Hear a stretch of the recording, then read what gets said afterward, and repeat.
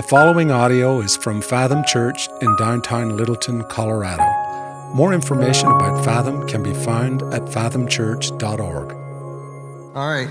Hey, there we are. So there's 16 of us here this morning. For those of you who are online, just to know that. And they can hear us.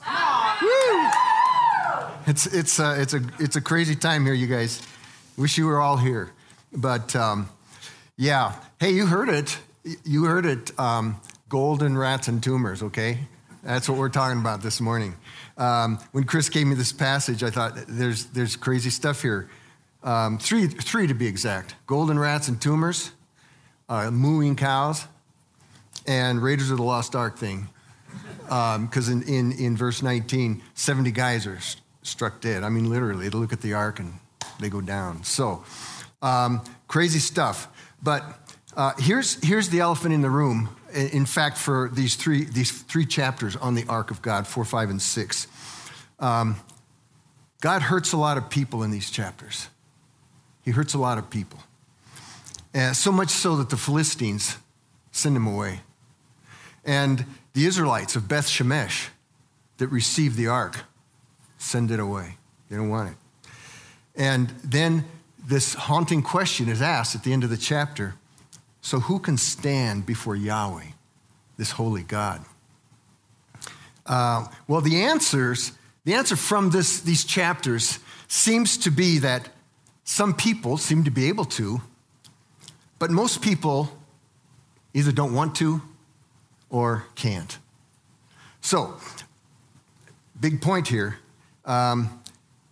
If we think it's easy to stand before Yahweh, the holy God, we're wrong. So, tough stuff, isn't it? But in these three crazy things that we're seeing in this chapter, there's three warnings for us who would like to have a relationship with Yahweh, this holy God.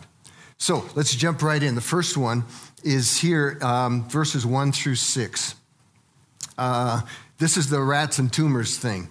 And the warning is this: God's priority for your life may not be yours. God's priority for your life may not be yours. So, verse 1, we see that the ark of Yahweh had been with the Philistines for 7 months, okay? And they want to send it away. So what's behind that? Well, here's a little in the previous episode, back in chapter 5, which we heard last week. So the ark goes to the temple of Dagon, Dagon, and it basically destroys their god. And they have to glue it together with super glue. And they take it out of the temple there. This isn't a good thing. It goes to some place in the city, and boom, people are hit with tumors and rats. They send it to another city, boom, tumors and rats. Send it to another city, boom, tumors and rats. Fourth city, fifth city, tumors and rats. And it's like, I don't want this thing, you take it. No, you take it. And they're passing this thing around. So it gets to the end of chapter 5, the beginning of chapter 6, and they want to get rid of this thing. That's what this chapter is about. So, and that's where these golden tumors and rats, that's where they come in. So we look here at verses 2 to 4. It says, the Philistines called for the priests and the diviners, that's the religious experts. What shall we do with the ark of the Lord? Tell us with what we shall send it to its place. And they said, if you send away the ark of the God of Israel, do not send it empty, but by all means return him a guilt offering. Then you will be healed, and it will be known to you why his hand has not turned away from you. And they said, what is the guilt offering that we shall return to him? And they answered, 5 golden tumors and 5 golden mice. So did you catch that? Why the golden tumors and the rats? It was a guilt offering. It was a guilt offering. The Philistines were feeling guilty. This was kind of hazy and undefined in their minds, but they were feeling guilty. And then somehow in their logic, and I don't know how this logic worked. I mean, you can read the commentaries and they wax eloquent on this stuff. Golden rats and tumors, really? But somehow they felt like this is the thing. If you're guilty before this God, then give him some golden rats and tumors. Sounds like something you get off of YouTube or something. I don't know. But anyway, this is strange. This is really strange. But there's something else strange here. Doesn't anybody think it's strange that when the ark of Yahweh goes to these pagan people worshiping these weird and bogus gods and doing these weird and bogus religious acts, that he afflicts them with rats and tumors rather than blessing them? Isn't that kind of strange? I mean, would you afflict these people with rats and tumors? I mean, this is the ark of God that represents the presence of the real God. Not a bogus God, the real God, the holy God, the God of Israel. And it gets in their midst, and they have rats and tumors. Why doesn't he bless them? Isn't that what's strange? Wouldn't it have been better if God had blessed them? Hey, by the way, we like to do that, don't we? We love to play that game. God, wouldn't it have been better if you had? I mean, we do that. And by the way, isn't this the kind of stuff we relegate to Satan and the powers of darkness? Being afflicted with tumors and rats? Who would think that that came from Yahweh, the holy God? But it did. So that's the point here. God really does afflict these people. He doesn't bless them. Why? Well, you see, Yahweh, the holy God, did not want them to feel good. He wanted them to feel guilty. He wanted them to feel guilty. If he didn't, he would have blessed them. He didn't want them to feel good and blessed. He wanted them to feel bad and guilty. So, I mean, since we love to speculate about these things, let's do it. I mean, what if God had blessed them? What if the ark had gone to this city and women started having babies like crazy? Because that's what they, that was the blessing in those days. Their cows had calves. The fields had all these crops coming in, and all their sicknesses were healed. And they take the ark to another. They said, this is great. Let's send it to the next city. Take it to the next city. And everything is blessed. Everything is wonderful. They take it to the next. Everything is blessed. Everything is wonderful. It could have happened that way. But what would have happened then? Everybody would have felt happy and blessed, wouldn't they? And nobody would have faced the fact that there is something desperately wrong between them and this holy God, Yahweh.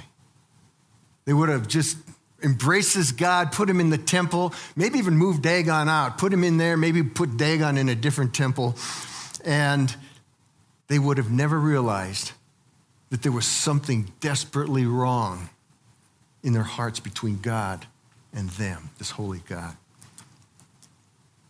You see, God wants above all, he wants to fix mankind's relationship with him. That's his main priority. Our shattered, sick heart that spends more time looking at, listening to, interacting with our cell phones than with him.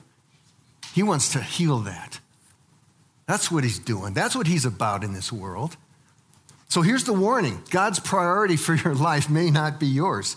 A healthy heart for Yahweh, the holy God, is infinitely more important to him, Yahweh, the holy God, than a healthy, happy body. So, what happened in this chapter when these two things clash? When they desire for the good old life clash with this kind of priority that God had for their lives? Well, they send him away. They send him away. And that's what happens with us too. When our priorities are not God's priorities, when our priorities are just for a good, happy, blessed life, and that conflicts with God's priority that our heart be totally his, then we go like this. We push God away. Push him away, and we push him away. And that's what they did. So, there it is. His priority for your life may not be yours. A healthy heart for Yahweh, the holy God, is infinitely more important to Yahweh, the holy God, than a healthy, happy body. So, that's warning number one. The the deal with the golden rats and tumors. So then we come to verses 7 through 12, and this is the cow one. This is about the mooing cows. And here's the warning. When truth and desires meet, desires win. All right? When truth and desire meet, desires win. All right, let's see. So here's the cow story. So they decide, well, this ark has to go back, and they do the rat thing, the rat and the tumors, make them out of gold and put them in a little box. They put the ark on a cart, and they hook it up to some cows. And these aren't pulling type cows. These are like milk cows, and they've got calves back there in the pen, and the calves are bleeding, and they want to nurse on the mamas, and the mama's got these big udders going like this, and they're anxious to just be with their calves. That's what they want. But they hook them up to this cart, and they send it off, and lo and behold, what's the cart do? It makes a beeline for Israel. Just goes straight down the road, straight to Israel, and they're mooing all the way. Why are they mooing? Because they want to be back there. They say, man, we don't want to be going down, but something's compelling them to go down this road. Now, why did they do that? Why did these religious experts cook this thing up? It's the same guys that cooked up the golden rats and tumors thing. I don't know. They don't seem like they're the sharpest knives in the drawer, but why did they do that? It's because they felt like they weren't sure. They weren't sure. They were skeptical. So the ark comes in and it destroys their God, okay? Then it goes to a city and it's afflicted. It goes to another city, it's afflicted. It goes to another city, it's afflicted. City number 4, afflicted. City number 5, afflicted. And they say, well, maybe this is all coincidence. So what's the point there? Obvious point. We're prone to skepticism. Mankind that's what we do. We're prone to skepticism. All these things are happening, and they say, well, we're just not quite sure if this is God. So here's a point. Evidence will never totally convince you to faith. Evidence builds out in the direction of faith, but there's always that gap at the end. It might be only this big. It might be really big. It might be big enough that you have to take a really big leap across it. But the evidence never takes you all the way. Now, Christianity, let me just a proviso here. Christianity does not ask you to believe without evidence. The evidence for Christ and Christianity is abundant. It's sufficient to get us like here. But you have to take the step. And what motivates, what gets you across? It's your desires. And what keeps you back? It's your desires. Why do I say that? Well, we all know John 3:16. A lot of us don't go down to read John 3:19. But John 3:19 says this, and this is the judgment. So this is, when God looks at mankind, he said, this is what's going on here. This is New Testament stuff. This is what's going on here. He says, the light has come into the world. In other words, Jesus Christ and his truth and his gospel. It's come. It's not that it hasn't come. It's not that it isn't light. It's not that it hasn't been seen. The light has come into the world, and people loved the darkness rather than the light. Do you get that? Wasn't that the light wasn't there? They didn't see it, but they loved the darkness. They looked at that and they said, light, darkness. Darkness is for us, man. It's your desires that take you across or keep you back. And it says, and it goes on to say, for everyone who does evil hates the light and does not come into the light, lest his deeds be exposed. They want what they're doing. They like what they're doing. They don't want to make that change. Their desires keep them back. The Rwandans have a proverb. It says, umushonji arotadia, which means a hungry man dreams that he's eating. And it means that our desires determine how we see and handle reality. Our desires determine how we see and handle reality. So, as you're confronted with the truth of Jesus, Yahweh, this holy God, realize that your desires will determine how you handle that truth, what you do with it. So here's the warning. When desires and truth meet, who wins? Desires win. Your desires are stronger than the evidence of the truth. Look what the Philistines do. They send the ark away. I mean, this is amazing. There's so much evidence that this is the real God. This is the real God. And they send him away. They send him away. Their desires win. So here's the question, seeker. If you're seeking Jesus, you're not sure about this stuff, this Christianity stuff, you need to ask yourself the question, what desires do I have that are holding me back? What desires have such a hold on me that I will not take that step over that final gap to faith? But it's not just, we're not off the hook either as Christian people. We have to ask ourselves, what truths of God am I twisting or ignoring because of the pull of my desires? So, there's the warning. When desire and truth meet, desire wins. All right? So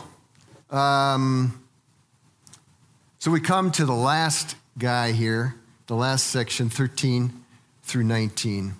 And this is the Raiders of the Lost Ark section here. And here's the warning. Religion can be a way to mess around with God to keep him from capturing our hearts. Religion, even true religion, can be a way to mess around with God to keep him from capturing our hearts. So I believe that's the lesson of these verses. So as we look at what happens here, so the ark has come back. We see that in verse 13. The ark comes back to this town called Beth Shemesh, which is right on the border of Philistine and Israelite territory. And that's where the cows went. They just made a beeline for this town. And when the people of the town see it, when they realize what it is, they're overjoyed, they're ecstatic that the ark has come back. And so what do? They call in the Levites. They bring in some Levites. And then the people immediately sacrifice those cows as burnt offerings to Yahweh. And it indicates that they went on through the day sacrificing and praising Yahweh throughout that day. Now get this. This is really important. This is not golden rat and tumor stuff. This is the real thing. This is the real thing. This is what Yahweh, the holy God, had commanded them to do. Said only the Levites are to handle this thing. So they call in the Levites. And they knew that God, the holy God, wanted the sacrifice. They do the sacrificing. And they even do it. It seems like they're joyful, okay? They're doing all the right things. But then comes verse 19. But God struck down some of the men of Beth Shemesh, putting 70 of them to death because they had looked at the ark of Yahweh. Wow. That's like... So 70 more are struck down by Yahweh. Why? Well, it says because they looked, some versions say at. I think the Hebrew just says at. The NIV says into because of the prohibition. There's a prohibition in Numbers 4:20 that says don't look into the Ark of the Covenant or you'll die. So they say into, but I don't think it matters. Whether they looked at it or into it, that's not the point. The obvious point is the guilt issue was still there. There was still a big problem between these people and Yahweh, the holy God. It hadn't gone away. But they had done all the right things. But the guilt issue was still there. But they'd done all the right things. But the guilt issue was still there. And I think the writer and the Holy Spirit who inspired this wants us to stop and think right there. These people, they did the right things. These aren't these bogus things that golden rats and tumors and all that stuff. This is the real stuff. And why? Why then did God zap 70 of them? So these religious people, they felt they were okay because they had done all the religiously right things written in God's word, things given to them by God to do. But they weren't okay. They weren't okay. There was something still wrong. The issue was still there. It hadn't gone away. What was it? Well, we jump ahead to verse 3 of chapter 7, which Chris will deal with next week. But we have to read it here. It said, "And Samuel said to all the house of Israel, if you are returning to Yahweh with all your heart." Now stop right there. There's the clue. If you are returning. In other words, these people who were doing all the right things, they weren't heading towards, they weren't doing this to get close to Yahweh. They didn't have hearts that were seeking Yahweh. They didn't have hearts directed towards Yahweh. They were just doing these religious acts. I think they were doing it just to keep Yahweh off their backs. They weren't doing it because they wanted Yahweh and his ways. They just wanted to keep God off their backs so he didn't kill them. Or afflict them with tumors and rats, you know? But their hearts had nothing to do. And look, it goes on. It's, if you are returning to Yahweh with all your heart, then put away the foreign gods and the Ashtaroth from among you and direct your heart to Yahweh and serve him only, and he will deliver you out of the hand of the Philistines. Wow, there you go. I mean, their hearts were full of other gods. They were no different than these other people. They were doing all the right things, but the heart was full of other gods. The heart was not seeking Yahweh. The heart wasn't serving Yahweh. So Israel was doing all the right things, but their hearts were full of other gods. So the heart, that's the issue. Religious, ritual, even right religious practice prescribed by God without the heart being God's is just messing around with God. It's just messing around with him. God wants the heart. He wants to capture your heart. That's what he wants. So there's two powerful truths here. The first one is that Yahweh, this holy God, he wants your heart. He wants your heart. That's amazing. That's an astounding truth.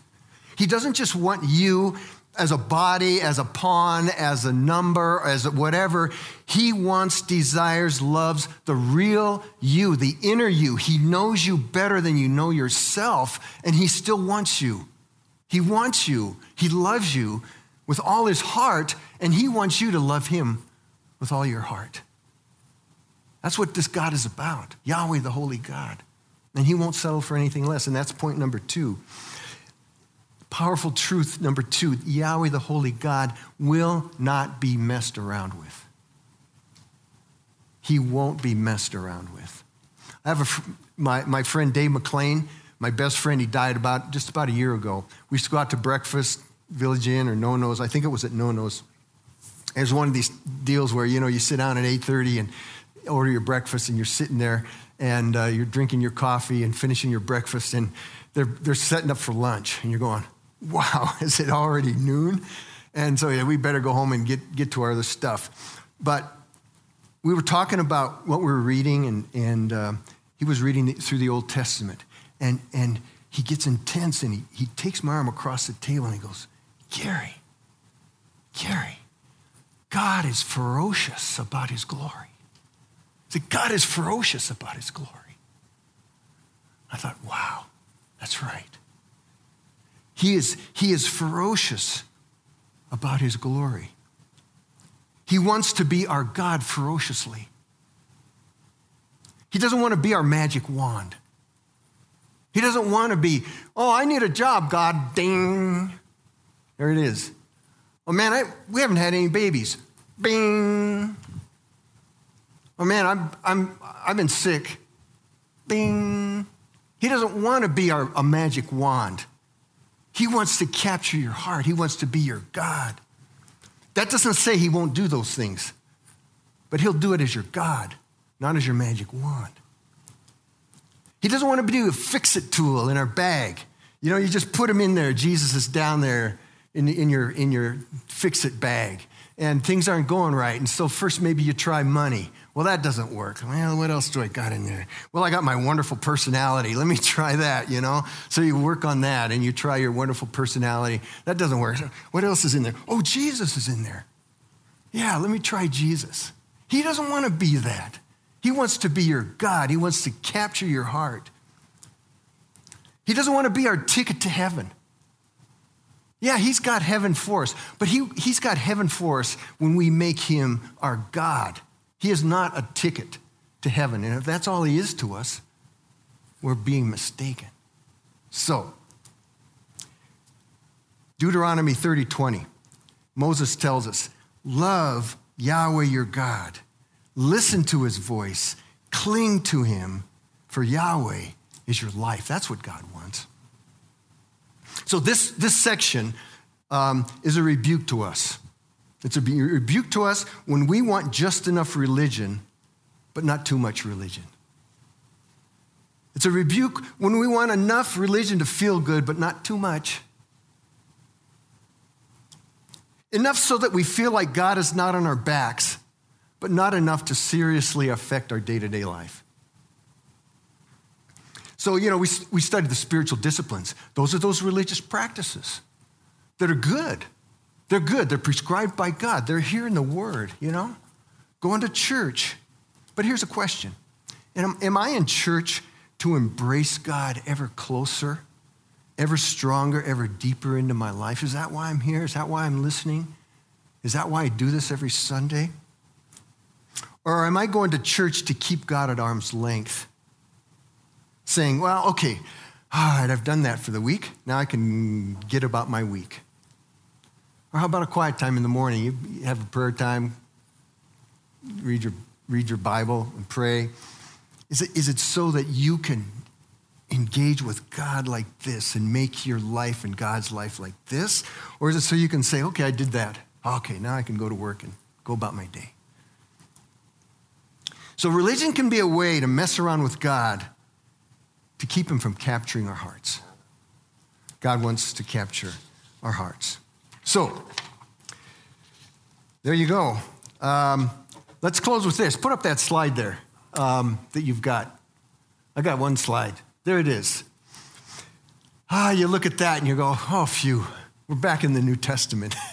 that looks a lot better, doesn't it? Than this hard Old Testament stuff. But let me ask you this. Who's that guy sitting there? That main guy there in the middle. Why, that's Yahweh, the Holy God.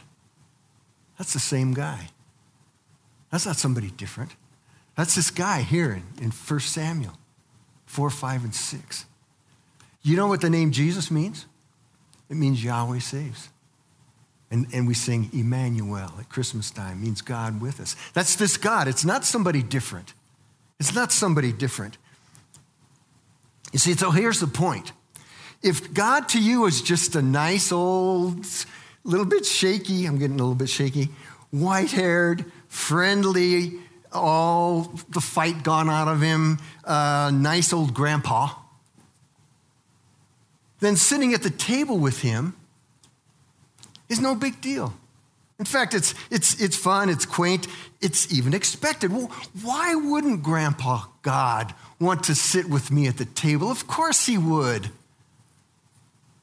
But if this is really Yahweh, the holy God, who is ferocious about his glory, who will not be messed around with, who has decreed and showed by many ferocious acts in the Old Testament that no one should be able to stand before him, much less sit at a table with him, then this is astounding. This is astounding. This is mind-boggling. This should bring tears to your eyes of wonder and gratitude. We are sitting at the table, fellowshipping. What are those guys doing? They're talking, they're eating. He's handing them bread, he's handing them wine. this is absolutely astounding. This is the same God, you people. This is the same God. And so as we take the Lord's Supper, let's take it in that way.